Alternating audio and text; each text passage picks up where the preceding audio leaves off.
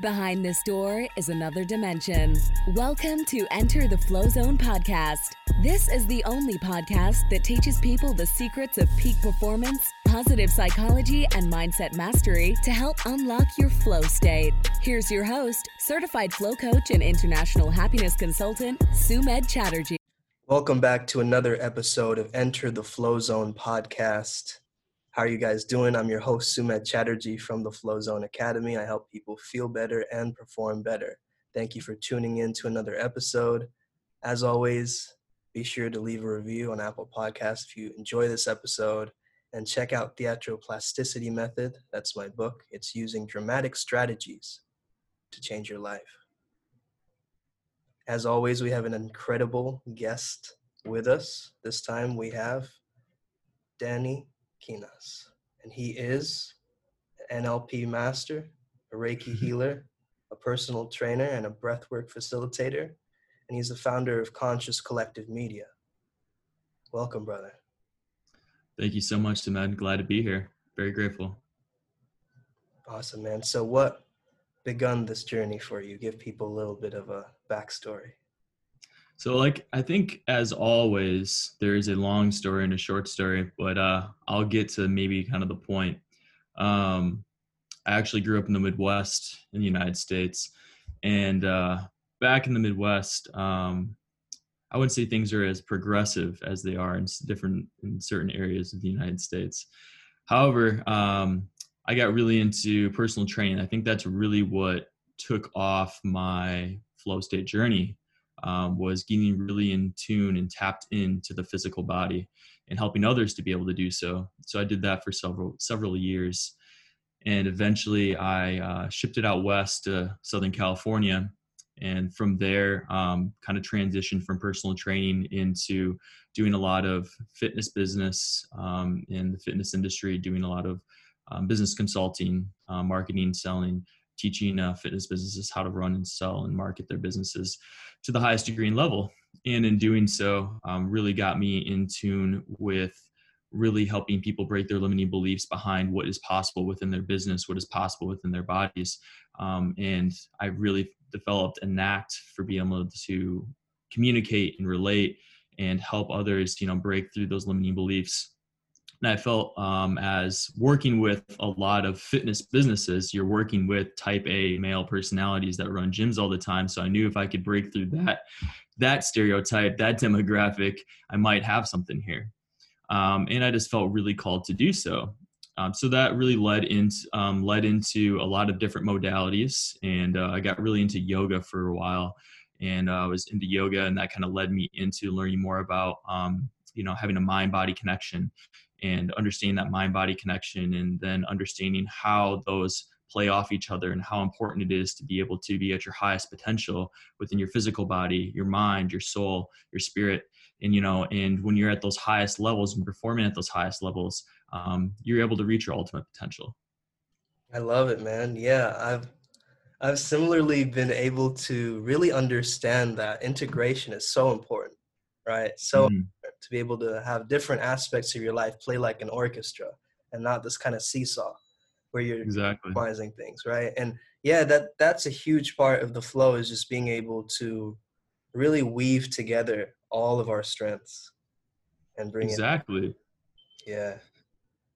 And I would say also that one of the biggest challenges I see people have is that they're very tapped in or well in tune and aligned with maybe one aspect, like their physical body, or they're really tapped into their spirit, or they're really tapped into, their mind, the mental, but they might be lacking in other areas. And I think that is one of the biggest things that kind of holds people back from really being able to scale even farther. In a lot of different ways. So I think, the integration phase, integrating and intertwining all these different practices, from the physical body to the mental to the spirit, that's where, the real power and the potency comes from within your life. Totally, man. And yeah, I see that a lot. Like, I see a lot of spiritual people not having a good relationship with money. I see a lot in this space, and it's really difficult and actually heartbreaking to see that, because they have so much, like they have that glow, you know, they have that potential to be able to actually change Sure. the world, right? These incredible light workers per se. So yeah, Exactly. what you're doing is incredible work, brother. Like that's awesome. Thank you. Yeah. And I'm aware of a lot of that too. And we can get into some more stuff later as far as the internal and external worlds. But yeah, I mean, that's the thing is like when you work on your internal world so much and you're very proficient within your internal world, as a lot of spiritual workers are, they kind of leave the external up for grabs, or just kind of, it's kind of out there, just kind of existing. And it's a really tough balance, because I think obviously the internal world is always way more important than the external world. So you have control over the internal versus the external. And there's more presence within the internal than the external. However, like we are in the three-dimensional world, you know, and in the three-dimensional world, you know, we are incarnated as humans for a reason. And I believe that reason is to have a purpose and meaning within a balance of having emotionality, having humanity, but also being the divine God that is outside of us and the God that is within us, you know, because we are all born divine. However, we are on the three-dimensional plane for a reason. So it's really being able to find that balance at the end of the day. Kind of going back to my story a little bit, I really got transitioned into neuro-linguistic programming. For anyone that doesn't really know what that is, sometimes it's called NLP by short. But essentially, long and short, it's learning how everyone's subconscious mind works specifically. And everyone's subconscious mind works differently based on their past conditioning, based on their past experiences, the most positive experiences, the most traumatic experiences. But over time, as a child, you've been conditioned based on different behaviors, experiences, family, environment, a lot of different things that shape your behavior, shape your personality, shape who you are, shape your fears, shape your joys, shape literally everything to a T. And your subconscious brain works in patterns. So what your brain likes to do, your subconscious brain likes to create patterns behind how the brain will predict things to happen. And when the things are outside of that pattern, the brain will either, you know, cause a red flag, which will either, you know, reflect an emotion or a feeling, or different physical responses as well. And sometimes these subconscious patterns are really good for us, right? Protecting us and allowing us to be able to go throughout our day without a lot of, you know, really draining focus. But at the same time, a lot of these patterns have shaped us and programmed us in ways to have behaviors that aren't beneficial to us. And then one of the hardest things to do is to break that programming. So really the baseline of NLP is, how do we reprogram? How do we rewire the subconscious brain to work the way that we want it to, right? Because the subconscious brain, I think there's been I think it was just a quote from the past. I don't know who exactly said it, but the mind is a great servant, but a terrible master. So at the end of the day, you want the brain and the subconscious brain to work for you, you know, not work you, right? And run your life. And when we can really understand the patterns, and we can understand each person's specific patterns of understand why they do what they do, or why the behavior patterns and why they're conditioned the way they are, then we can really understand how we use those patterns to reprogram and recreate new behavior that is beneficial, and it can help move you forward within your life. You know, breaking phobias, breaking, you know, all different types of addictions, PTSDs, and really scale from there.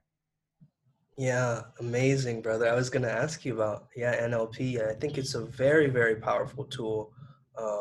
I've seen it work for myself. I've hired a few NLP practitioners, and I've looked into some of that work, and I firmly believe, man, our words create our worlds. You know, Indeed, man. our language. You know, if we can change the subconscious mind in some way, it's gonna change our external reality for sure. Like I've seen it. Specifically, like I've used binaural beats a lot of my life. Like that's really what helped me.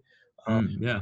Brainwave entrainment and stuff like that. And yeah, that's been so helpful in being able to deal with, you know, anxiety and different issues that I was going through at that time. And so anybody who does any kind of subconscious work, I think that's the meat and potatoes of this inner work journey, right? It's like what people need. Yeah. 100%. And that's And I'll kind of tap into a little bit more about the binaural beats things, because I think understanding your brainwaves is probably one of the most beneficial things for understanding healing and understanding how to get yourself into the flow states that you really want to get into. Yeah, the subconscious brain is really in the driver's seat most of the time throughout the day. It's only when we choose to actively and consciously step into the driver's seat when we have most of the control. And that's not to say that we're out of control. We're in control as much as we want to be in control. But it's very exhausting to constantly want to be in control of every single little moment. So our brain, works on its own to create congruencies, could create patterns like I talked about to help ease that. So there's predictability within the day, which is beneficial. However, those same patterns can also cause us anxiety, fears, worries, stress, all those things. So it's like, again, it's this balance of how do we use the subconscious brain as a servant, not a master? How do we use it as a tool, not as something that is running our life? But getting into some of the binaural beats stuff here, Sumedh, I actually have used some binaural beats for a really long time as well. And I actually studied one of my favorite teachers, Dr. Joe Dispenza, who you're probably familiar with. And one of the biggest teachings and the things I learned from him is understanding the different types of brain waves that there are and the frequencies that a brain puts out. And whatever, depending on what type of frequency there is out, you'll either have the subconscious brain being more active or you'll have the conscious brain being more active. So within the brain, we have a few different levels of brain frequencies. Our most active levels are our beta wave states. And those frequencies have like 3 different levels. There's about 3 different levels of beta wave brain states and frequencies. And those are our most active. So you could say the highest active would be almost an example when you're driving a car. You're driving down a car, you're doing multiple things at once. Your attention span is directly on the road. You're flying down maybe 70, 80 miles an hour. You're paying attention to 1,000 different things at once, right? Steering wheel, traffic, a lot of different things. So you're highly active and aware and conscious. And then you have some other layers of beta underneath that are also active states like studying and things like that. But then we start transitioning down into alpha and then theta and then delta. So when you're looking at alpha and theta, these are the brainwave states that are a little bit of a mix between conscious and subconscious. So you almost could say these are the states that you're in when you just wake up for the first like 30, 40, maybe to an hour. And then those states that you are in a very, very relaxed, meditative, maybe really tired state as well too. And a lot of actually the baseline of NLP, a lot of the baseline of hypnosis comes from a lot of neuro-linguistic programming practices. So it's understanding how can you induce someone into a specific type of brainwave frequency to allow their subconscious to be programmed and more vulnerable and open to new information and new behavior patterns. They're kind of circling back around. When we're in these theta and alpha wave states, these are actually our best states to be programmed into outside of delta, which is like almost when you're being programmed through delta in an active induced way, that's typically through hypnosis. Delta is our most deep sleep state. That's typically when you're in deep sleep. But for what we can do, what can the average person do to use your brainwave states for your benefit? Well, I would say that you're in your alpha and theta wave states, or the states you're in the meditative states, you're half awake, half asleep states. So you're in a kind of a combination between being conscious, but also unconscious. The subconscious mind is kind of running on its own. And that is your most vulnerable state. And the beautiful part about that is that you can program yourself on a daily basis with information and behaviors and things that are going to be benefiting you when you're in those states. So whether that's right when you wake up, and that's why I believe that morning routines are so important, is because they're your most vulnerable states, your most powerful states, the states that really will set the tone for your whole entire day and allow you to program yourself and program your day for it to be the way exactly you want it to be. And the same thing for the evening, using those type of meditative states, whether it's induced by binaural beats, audio, or it's produced by, meditative states. There's a lot of different ways that you can induce different types of brainwave states. One of the best ways I would say is just connecting with the physical body. Your physical body is always present. your mind is what chooses to focus on either going into the future or focusing on going into the past. But we all know the present moment is actually the only thing that is actually real. So the more we can connect our physical mind with our physical body, the more that we stay present. And the more that we stay present, the more that we can access better healing states and access these different phases and different frequencies. Awesome, man. Yeah, I love what you said there in terms of that, because now that I see it, actually, like, the flow state is right between the conscious and the subconscious mind. That's the theta bridge. And so, like, if we get ourselves into the zone, we are able to really have that blank slate, right? We become like a canvas in that moment. And whatever we choose to fill our minds with, that's what is going to generate that potential. So yeah. You're exactly right, brother. And one of the practices that I've been studying pretty recently is Ho'oponopono. I might be pronouncing that wrong, but it's an ancient Hawaiian practice of basically there's 3 different real stages within it. I'm actually learning a lot more about it recently, but it's actually the process of releasing memories and releasing things within the subconscious through forgiveness, through thankfulness, through appreciation. And the beautiful part about it is that, like you're saying, when you release these things, you're giving yourself permission consciously to release them from your subconscious. And when you do so, you create this blank slate, like you're talking about.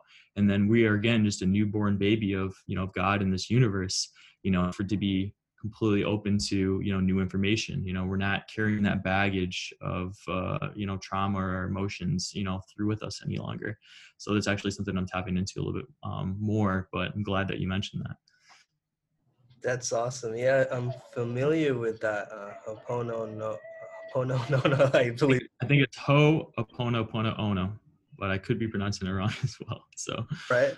So yeah, I think I've heard that it's about repeating these words, right? That are thank you, I'm sorry. And you're totally right. We have memories of those words, right? Telling those words to people. And we have this memory bank kind of stored of all this trauma or like healing and forgiveness all in those words. So that's very on point. Yeah. I'm seeing the power of that practice right now. That's super powerful. Yeah. It's huge, brother. And it's just about, and that's the beautiful part about, flow state, is that there's so many different ways to get yourself into a flow state.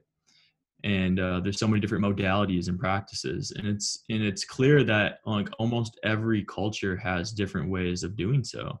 And my real goal and my real intention is, how proficient can I become in all these different types of practices? So then that way, when someone comes to me, it's not about let's figure out let's use this one specific way to do it, but let's explore all the different types of modalities and different types of paths for you to, heal yourself in the best way that clicks with you. And I think that's the most beautiful part. And that's actually one of the parts of Ho'oponopono is I forgot the exact, I think I'm gonna have to look up. I'm forgetting the guy's name, but one of the ancient teachers and one of the most profound teachers that used to teach at, I think, Hawaii's psychiatric ward. I think this was back in the 80s or 70s. It might have been a little bit later than that. But he basically was saying that, one of the best ways to heal everyone else is to heal through yourself, and through healing through yourself, he was able to access better healing and energy for all the other people. And he was a very profound, teacher and healer within that practice, and learning a lot more about that. So I don't have all the specifics on it, but I wanted to touch on that because it's a beautiful, beautiful practice the more that I'm looking into it and learning about it. Yeah, that's so powerful and so true. We are like these radio transmitters, right? These frequencies that we're holding, and we're just carrying it out. And as we heal ourselves, we give other people permission to heal. Exactly, man. And like I was saying, there's so many different modalities that we can really tap into. And kind of going back to some of the best ways to induce yourself into these flow states. And one of the practices, which is pretty common, is called anchoring. And I don't know if you've heard of that before. Okay, yeah, I'm sure. For anyone that doesn't really necessarily know what anchoring is really just a process of using different sensory outputs. So as we know, we have like our 5 different senses, right? We have our sight, we have our hearing, we have our sense of smell, we sense our taste, and our sense of feeling, right? When we use these 5 sensory outputs to anchor in specific emotions when we do feel them. And this anchoring actually has been done subconsciously over time for a really long time within our lives since we were children, right? We all have different smells, right? Then you walk into an old or your family's home, or you smell a specific smell or food or something, like, oh man, that brings back this memory, right? That is anchoring to a specific experience, a specific memory in time based on that smell. But and then it cultivates a different type of emotion based on that memory. So same things with music and songs, right? Everyone has those type of things, and maybe different pictures, hanging up on your walls of family and friends, etc. So what we can do is not just let our subconscious run our lives and anchor things wildly without our control, but we can choose to actively anchor things into our life. So if there's ways that you can use your 5 sensory outputs, visually, audibly, feeling, sense of taste, sense of smell, those are great ways to really program yourself on a daily basis to feeling the best way that you want to feel. So like, for example, myself, I use a specific type of incense called copal. It's actually pretty huge in Latin America. It's a different type of incense, and that for me cultivates an amazing type of just that smell cultivates just an amazing feeling of joy within me, just excitement, love, appreciation, based on my past experiences in my time in Latin America. There's different types of binaural beats. There's different types of specific songs I listen to in the morning. I do a lot of different types of eye gazing in the morning, right when the sun is coming up. There's a lot of different things that if you incorporate all these different sensory outputs, you anchor yourself into these specific primary emotions, what I like to call them, on a daily basis. You're setting yourself up to feel your absolute best on a daily basis. Practices like breath work, connecting your physical body to your mental, to your spirit, doing different types of meditations. There's all different, you can do a workout, physical workouts, yoga, anything that, again, that is connecting your physical body, right? And getting you staying in the present, not in getting your mind out of the past, what has happened or what you think will happen, will get you into that present state, which allows you to then have the control, have the access to access these different types of frequencies and brain states that provide and cultivate the healing that we're talking about. Yeah. And being aware of like the different cues that you have in your mind. Like you could have maybe a past trauma, like a siren that sets off a bad anchor or a bad memory in your mind, right? But so to be able to use that tool to reprogram that and really reframing that, right? Reframing another tool in NLP, like, yeah, so important. Like, I love what you said about the incense. I think the olfactory senses are like one of the quickest way, Yeah, I believe, sure. into our emotions. So yeah, personal memories, like tapping into your personal memories for your healing. I love that, man. Like your time in South America, you said Latin America, right? Latin America, yeah, Central America. Central America, and like using that experience for your own healing, to get you to feel at a good state in your own flow. Like that's awesome. I use essential oils as well. Like that's official. I got one of those boom boom like inhalant sprays, I think. Oh yeah, I know what you're talking about. Those are great. Awesome. And yeah, there's so many ways to tap into that state. And yeah, talk to me a little bit about breath work, because I've been fascinated with breath work. I practice breath work a lot of times. I feel that maybe I should make it more regular for me, because every time I go through like a breakthrough and a process of release. And yeah, my favorite is actually the Dr. Joe Dispenza breath work of, clenching the intrinsic muscles and pineal gland activation. Oh man, that one is incredible. Yeah. 100%, man. So would you say that's the type of breath work that you do the most, Ahmed? Yeah, that's the most common one. Yeah. Okay. I do like some variants like, fire breath, and it depends on what I'm looking for, in the moment. Sure. I want to energize, Sure. relax. Yeah. Sure. Well, before I tap into that, I wanted to mention, because you mentioned breath, a lot of people actually struggle really sometimes with getting up in the morning. And one of the easiest tips and tricks I would love to share with everyone is a simple change in breath when you're laying there, really having a tough time getting up. Because when you're laying there and you're in your theta wave state, you're barely just woken up, your alarm's maybe gone off. You're like, the last thing I want to do is wake up right now. It's because your subconscious is telling you, no, you want more sleep. This is more comfortable. You should stay in the comfortability, right? One of the easiest things you can do is actually changing your breathing pattern. When you change your breathing pattern, just simply laying there, you're actually going to change your brainwave state, your frequencies from being theta more into the alpha wave state and almost closely into the beta wave state. So one of the best things you can do is just, I'd like to say, is take 10 big, deep belly breaths. And when you take these 10 big, deep belly breaths, what you're doing again is you're waking up the mind. You're getting more oxygen to the brain, more oxygen to the body. You're getting it more awake, and it's without having to get yourself up physically to actually start moving around.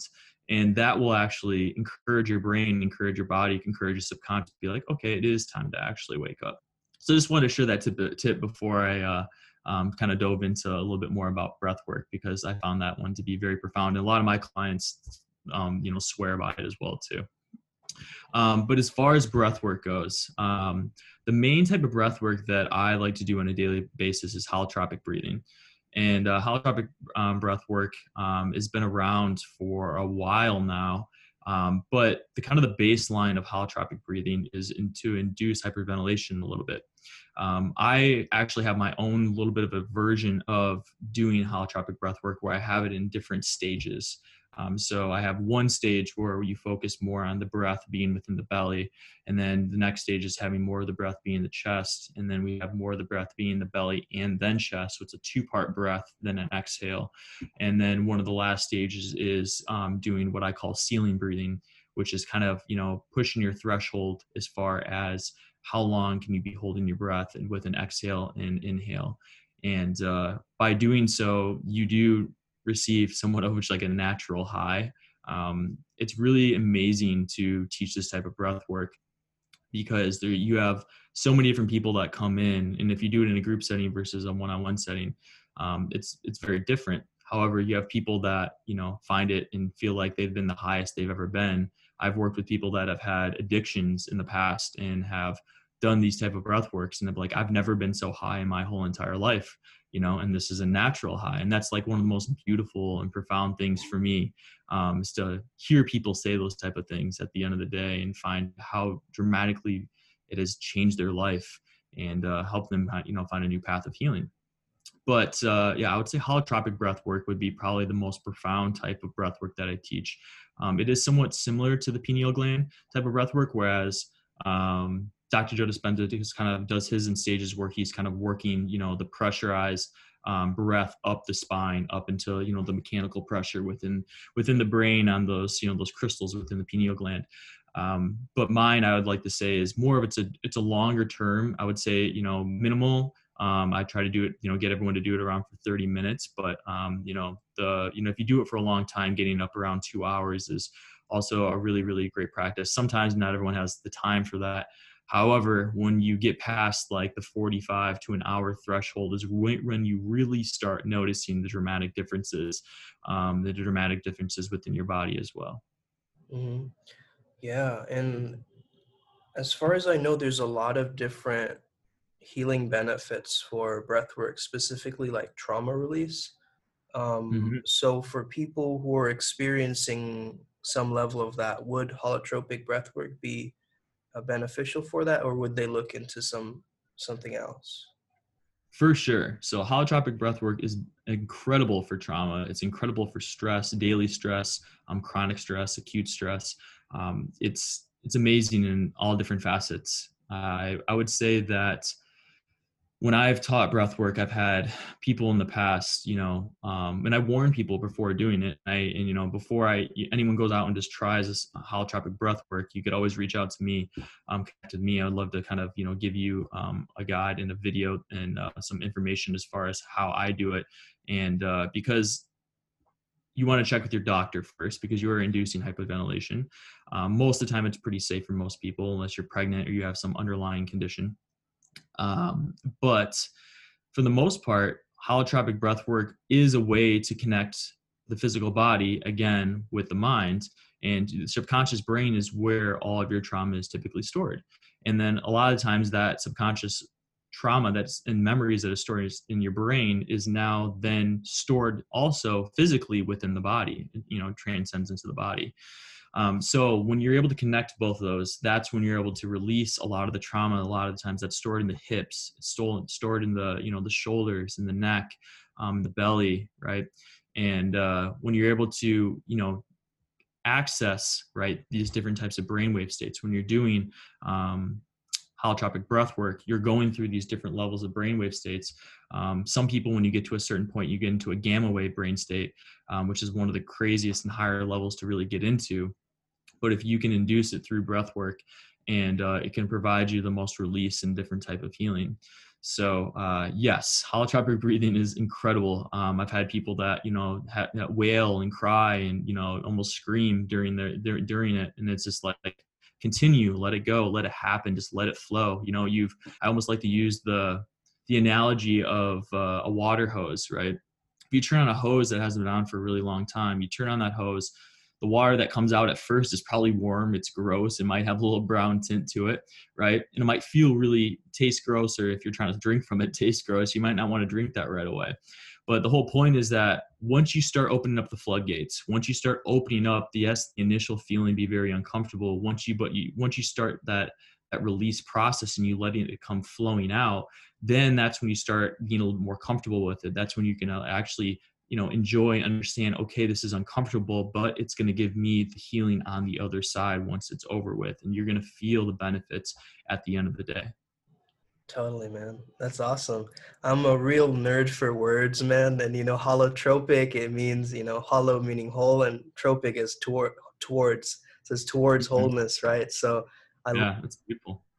It's such an amazing, word to call it, because, that's what you're doing. You're going towards wholeness. Wow. And what would you say is some of like the aftercare or integration that people need to take after doing an intense, breathwork release or trauma release practice? So the way I like to teach it is, like I said, I teach it in stages. So it's pretty intense for the first 30, 40 minutes, depending on how long the session is. But then I like to transition into, like I said, a ceiling type breathing stage where it's more of like a long breath hold and exhale hold. And at the end, that's when what I'll do is I typically go into, or I'll transition people into some sort of guided meditation so they can relax. Or you can transition into a different type of breath work, which I call 4x4 breathing. It's essentially breathing in for 4 seconds, holding that breath in for 4 seconds, releasing that breath for 4 seconds, and holding at the bottom for 4 seconds before you start that cycle again. So it's kind of a nice little down regulate style of breathing post holotropic breathing. However, your body will probably be feeling pretty high. A lot of people have tingling sensations all over their body. People, have like convulsions almost in a sense, they shake, but that's your body trying to down regulate. It's your body trying to, come back to its homeostasis, because we don't have very good ways of resetting our nervous systems. Our bodies store all that physically within ourselves. And one of the best ways I could explain this too here, Sumedh, is think about animals.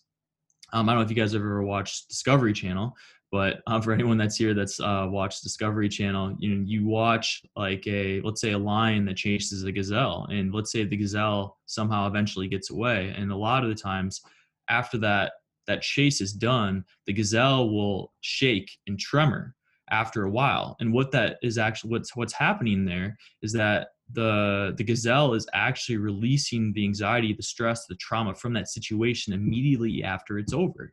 It's its way of bringing itself into this high stress beta wave state, and then bringing itself back down to its homeostasis to be in its, present state, and not having to worry about this, situation again until it's actually time to worry about it again.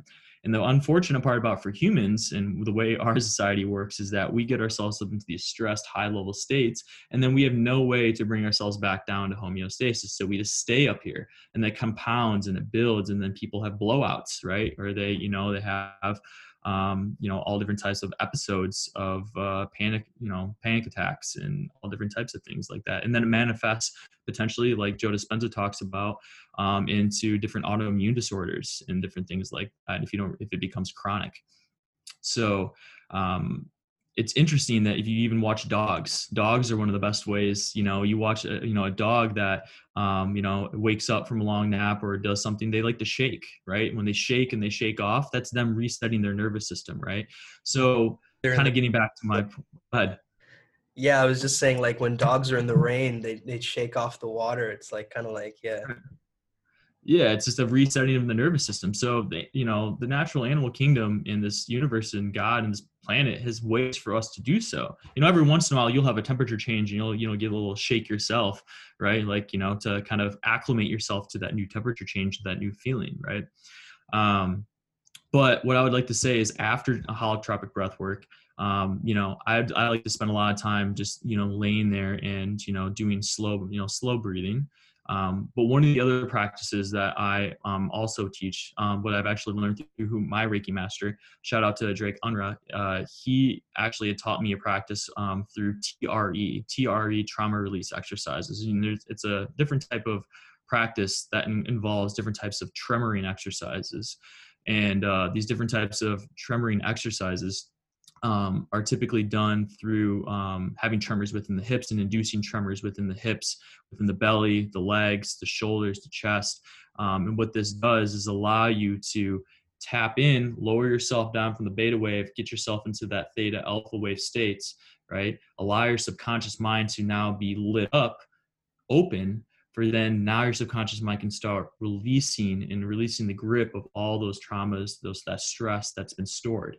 But for you to try to release this trauma and this stress and this anxiety while in a beta wave state is almost impossible. So it's like, how can you get yourself down into those states, right? Well, we have different ways to connect to the physical body, breath work, these type of things, right? And they can start the process. But one of the better ways, again, is using the physical body to continue to release this. And I think tremoring, through the hips, you guys can, if anyone wants to look it up, TRE, there's a lot of trauma release exercises that you can do. And these were actually founded, I think, a long time ago within African colonies and communities. And the reason was with a lot of the genocide and a lot of the killing and the deaths that were going on within these colonies, like we were in Rwanda with the Hutsis and the Tutsis and these type of things, there's mass genocide and there's mass trauma that we couldn't even really understand to feel and explain that these people were dealing with. The shamans would come in and they would teach this type of tremoring, this release exercise based on what they saw within nature. And they know how nature does this, so we can reciprocate the same way. And this did massive work for these communities to allow these people to physically release the trauma. Because you can emotionally talk about things for a long time, but there's things that end up being stored within your body, and you need a way to be able to have to release these. So breath work, TRE exercises, yoga, fitness, meditation. There's these different types of ways. There are pathways or avenues, to release this type of stuff.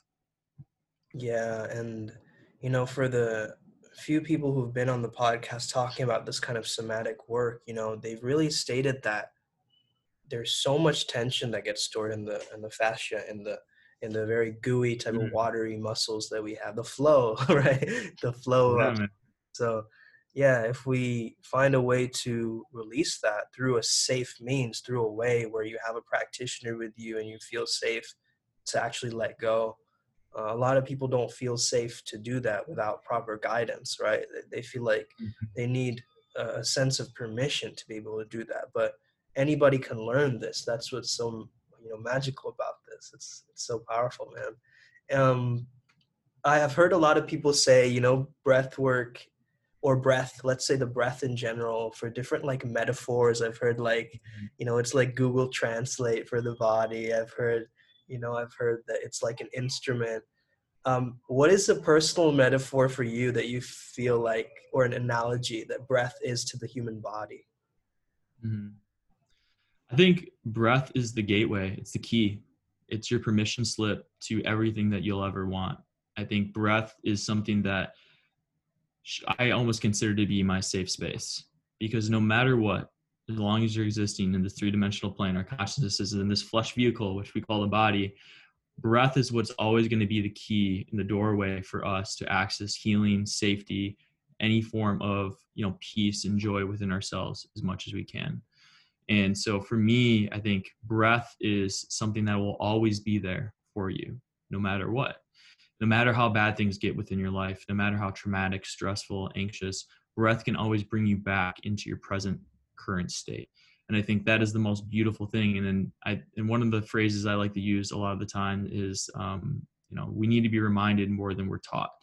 And because a lot of this stuff, for your listeners out here, they probably know a lot of these things, but how often are you doing them exactly when you need to be doing them? So it's not necessarily always about learning new information, but it's about how applicable are you, in these situations to the information that you already have, right, about breath. So for breath, for me, man, it's just a constant, reminder of like, how can I continue to stay present? And, if my mind starts wandering off about what could happen, what's going to happen, or what has happened, then it's just like,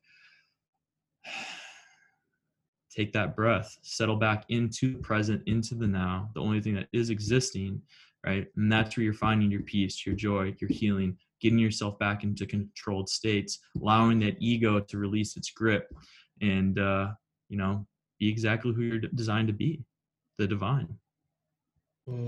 Powerful, man. Yeah, I love those long, deep breaths, man. It just does something for the energy. It's just very grounding, right? It's like it's super grounding to be able to tap into those really, really long breaths. I think turtles, they breathe super slow as well. They do, man. They do.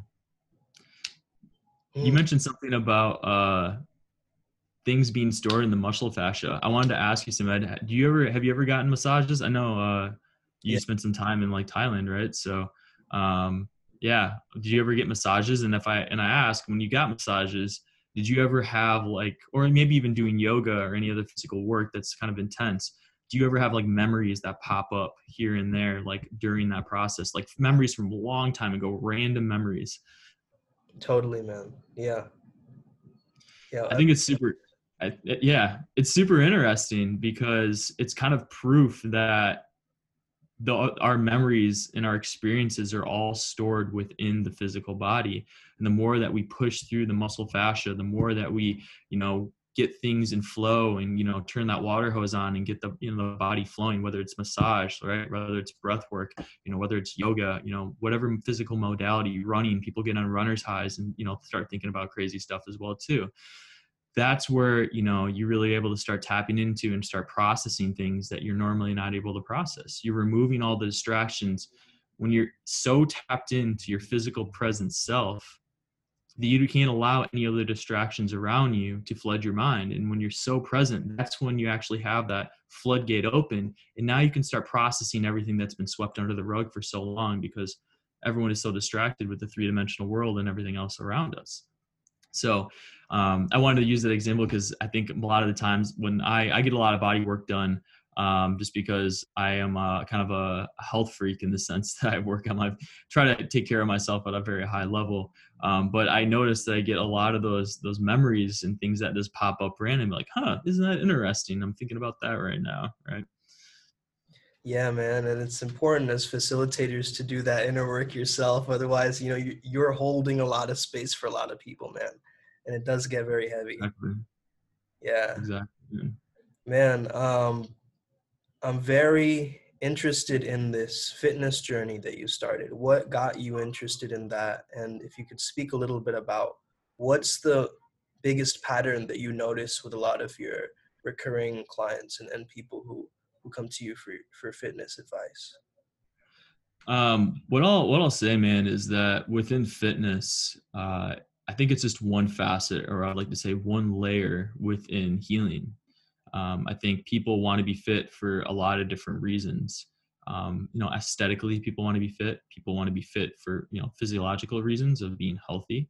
And then people want to be fit to, again, other reasons like, being a level of presence and being a level of healing, emotional healing, and it could be a combination of a lot of them.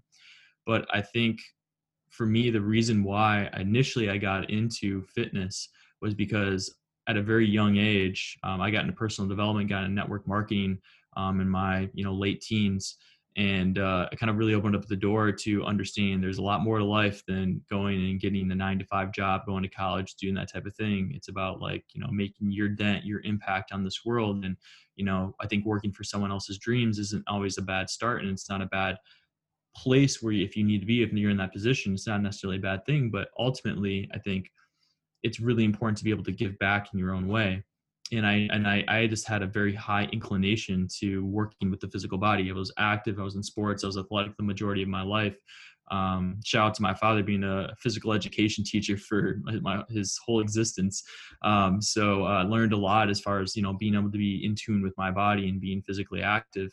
And I think that I found so much joy and peace and confidence within myself, being able to do so, that I wanted to be able to help others get to that point. And in doing so, I really just realized that there's a lot of different layers of reasons why people want to be physically fit. And understanding, again, the reasons why subconsciously they're trying to get fit. Is it, aesthetically, and is that aesthetic reason because of their ego? And if it's because of their ego, then maybe we need to start diving a little bit deeper other than just fitness. Because at the end of the day, if you're already fit, but you're just trying to get more fit, is it more beneficial to continue to just, blow out your workouts and, be absolutely shredded out of your mind, but then emotionally you're just, ripped apart. Right. So I think No pun for intended. me, right. And so I think it's just about, fitness is a doorway, and I think it's a doorway to healing. It's a doorway to healing the physical body, having that mind, body, physical connection. And then from there, understanding what other aspects, what other, pathways in your life that would be beneficial for you to start tapping into to heal other issues. It's like, sometimes it's like the onion analogy that everyone uses. You peel back a layer and then you're like, okay, I'm going to heal this layer. And then you're like, oh shit, there's another layer I gotta peel back. And you realize, oh, I'm just going to be peeling layers back the rest of my life. And well, essentially that's our work, man. Everyone has layers, yourself, myself, we all are working through on a daily basis. And, everyone's at different stages, but the thing is that we're all going through layers. And as much as we might like to think we're all so different all the time, yes, a lot of us have different traumatic experiences, different things that happen within our lives, and that makes us sometimes feel like we're not as relatable to each other, because it's like, you're across the opposite side of the world for me, Sumedh, but and we've had different experiences. We're probably different ages, and we might think that we are different in certain ways, but the crazy part about it is that no matter how different the situations, the traumas, the experience that everyone has in their life, we all feel almost the exact same emotions. Like when someone's depressed about one thing and someone else is depressed about another thing, you guys are feeling, and almost everyone's feeling the same type of emotion. However, even though the experiences are different, my point is we're all so connected, so much more connected. We're so much more alike than anyone else could ever experience. And I think that, finding ways to create and build your awareness behind that creates a level of oneness, creates a level of love, creates a level of gratitude that, everyone can start really bringing into their existence on a daily basis. And, the more that you're aware of it, the more you're able to spread it.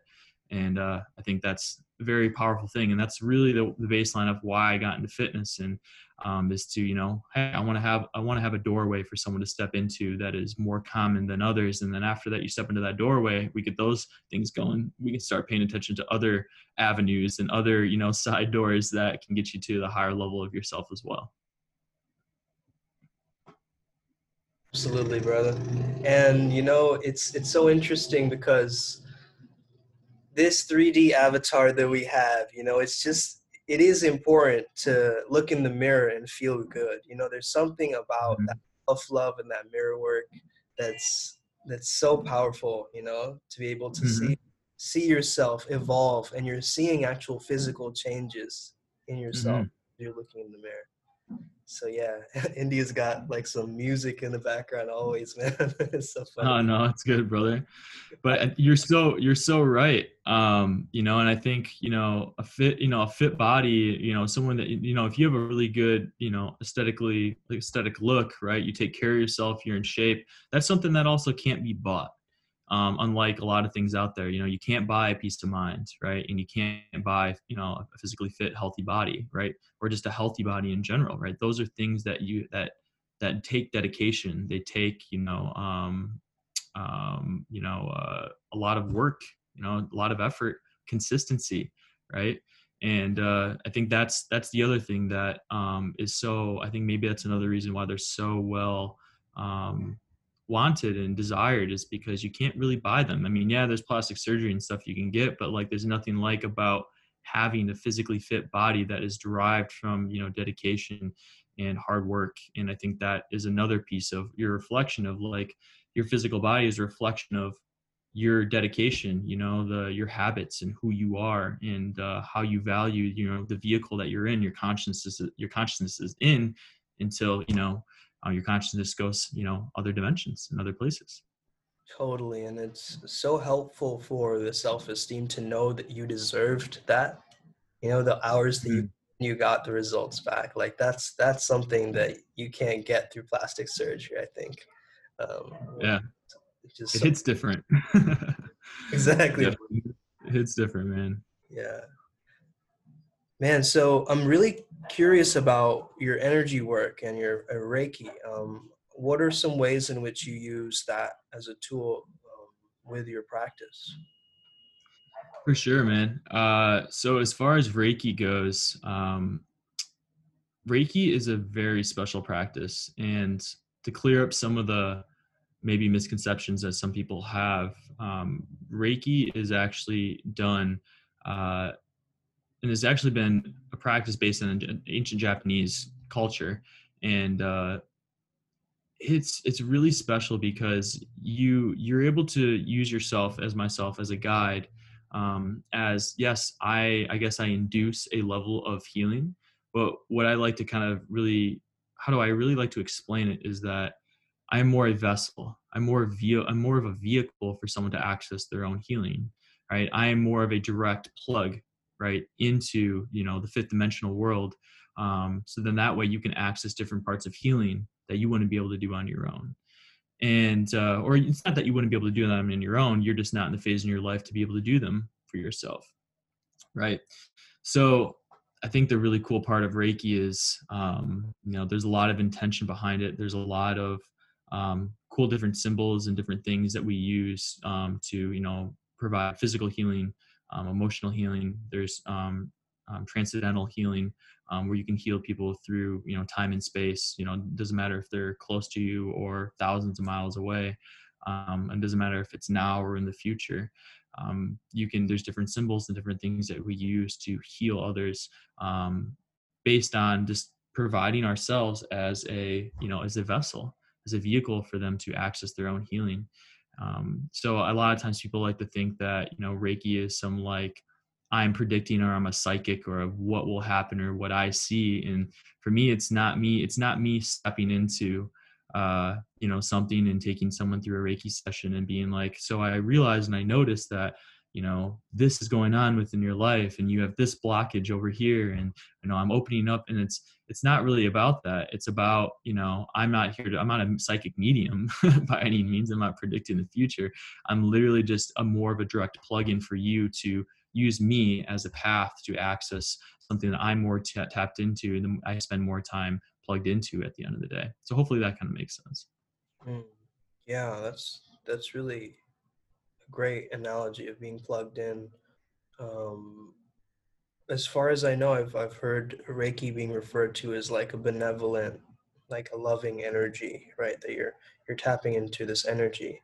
Mhm. So yeah, that's amazing, man. That I'm sure that is one of the ways in which you help to guide people towards their best selves. It's just, it's one of the pieces of the puzzle, and I think it's an important piece Mhm. because we need our emotional bodies, physical bodies, energetic bodies, all the bodies working together, for Yeah, sure.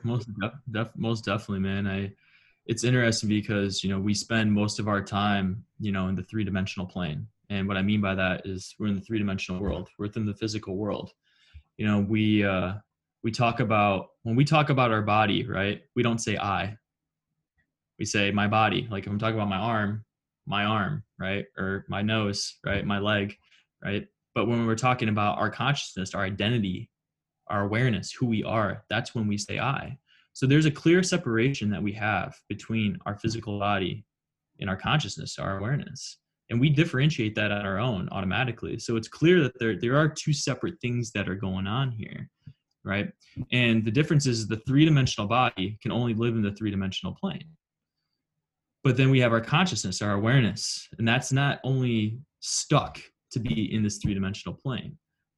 That awareness, that consciousness is able to transition between floating through the vehicle, which is our three-dimensional flesh body, and then also can float and transition through the fifth dimension, right? Which is the non-physical, right? It's the energetic field, right? You can call it the quantum field. People call it the quantum field, fifth dimension, same thing. And in the fifth dimension, that's where Reiki, it really stems from. That's where it really comes from. You're allowing things that can't transpire, that can't, come to fruition in the three-dimensional space, come to fruition in the three-dimensional space through that fifth dimension. You're allowing your consciousness, your awareness to access a different level of abundance, healing, oneness, love, gratitude, right? And things can come to fruition and happen and heal 10 times faster, almost instantaneously. Well, almost instantaneously in a lot of instances, much more profoundly and potently than you would be able to three-dimensional plane. So that's kind of the beautiful part of Reiki, is that miracles can happen. They really can. And, magic happens all the time. And that's where people, I think, sometimes, get the idea of that people are psychic mediums and stuff like that. It's like, no, you're just accessing this doorway in this path that you've never really tapped into before. And I'm just the vehicle that's helped you get there. I'm not responsible for it, of your own healing. You're responsible for your own healing. I just stepped in and, was that bridge for you to be able to really get there. Because everyone has the ability to heal themselves to the highest levels. We see it happen all the time. There's people that have given Reiki, group Reiki to people that are, that have tumors, and then the next day they're gone. And this happens all the time. And these things aren't talked about, which is so insane to me. That, quantum healing is just, it's such a big thing. And I think now it's always been an Eastern medicine type thing. And now knowing that, like, there's this massive shift within the whole entire world with the pandemic and everything that is going on. People are more aware of their health, their consciousness. Now people are kind of going back to the roots and noticing, like, okay, these ancient philosophies and these teachings and these healing practices are way more powerful, and they're way more prevalent than they've ever been. And we're kind of getting back to our roots in that sense. And I think that awareness in this transition is so important. And I can't wait to see how it really goes, because I feel like the things that I have been tapping into and learning about are kind of now just really, really starting to pick up. So just really happy to be and grateful to be on the forefront of, being able to allow people to get to their highest selves. Yeah, man. Yeah, as I said earlier, man, you're doing incredible work. Tell the people a little bit about Conscious Collective Media and what that is, and also where they can find you. For sure, brother. So my Instagram is actually Danny, DANNY, and then we have an underscore, and then KINAS. First name, last name. And then through there on my profile page, you'll see Conscious Collective. You can pop on there. But essentially, Conscious Collective was formed last year as a kind of an umbrella company, an umbrella business model to incorporate all different types of healing modalities, healing practices, incorporating different types of one-on-one coaching, weekend workshops, and eventually here very soon, retreats. So one of the things I'll be doing very soon is actually teaching a bi-weekly event, which will be kind of like a daily workshop. It'll be in Los Angeles here. You guys can stay tuned to my page to get more information on it, but we'll be doing different types of modalities as far as like breath work, meditation, sound healing, different types of primal beats and dancing and rituals. And it's really cool. It's a really awesome mindful event. Yoga. There might be some physical workouts here and there, but nothing too crazy. They have different types of tubs to do, Wim Hof breathing, ice baths, things like that.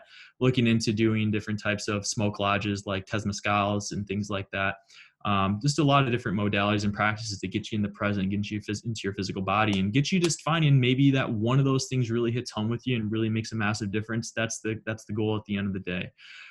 So Conscious Collective is starting to become this umbrella behind coaching, workshops, retreats, and creating a community, cultivating a Conscious Collective community of people that are, into bettering each other, supporting each other, loving each other, being there for each other, and, promoting that and bringing awareness to it so that, we can provide healing and love and appreciation for everyone else around us, and we indirectly just allow that to spread, let that spread stronger and more potently than any pandemic that ever could. That's powerful, brother. That's an incredible thing that you're doing and holding space for that and bringing that together, being the king of your kingdom and doing what needs to be done. I respect that. Yeah. And one final question that I want to leave you with, which is a very important question, which is, if I gave you a universal megaphone that you could yell into and the entire universe could hear your message, what would that message be?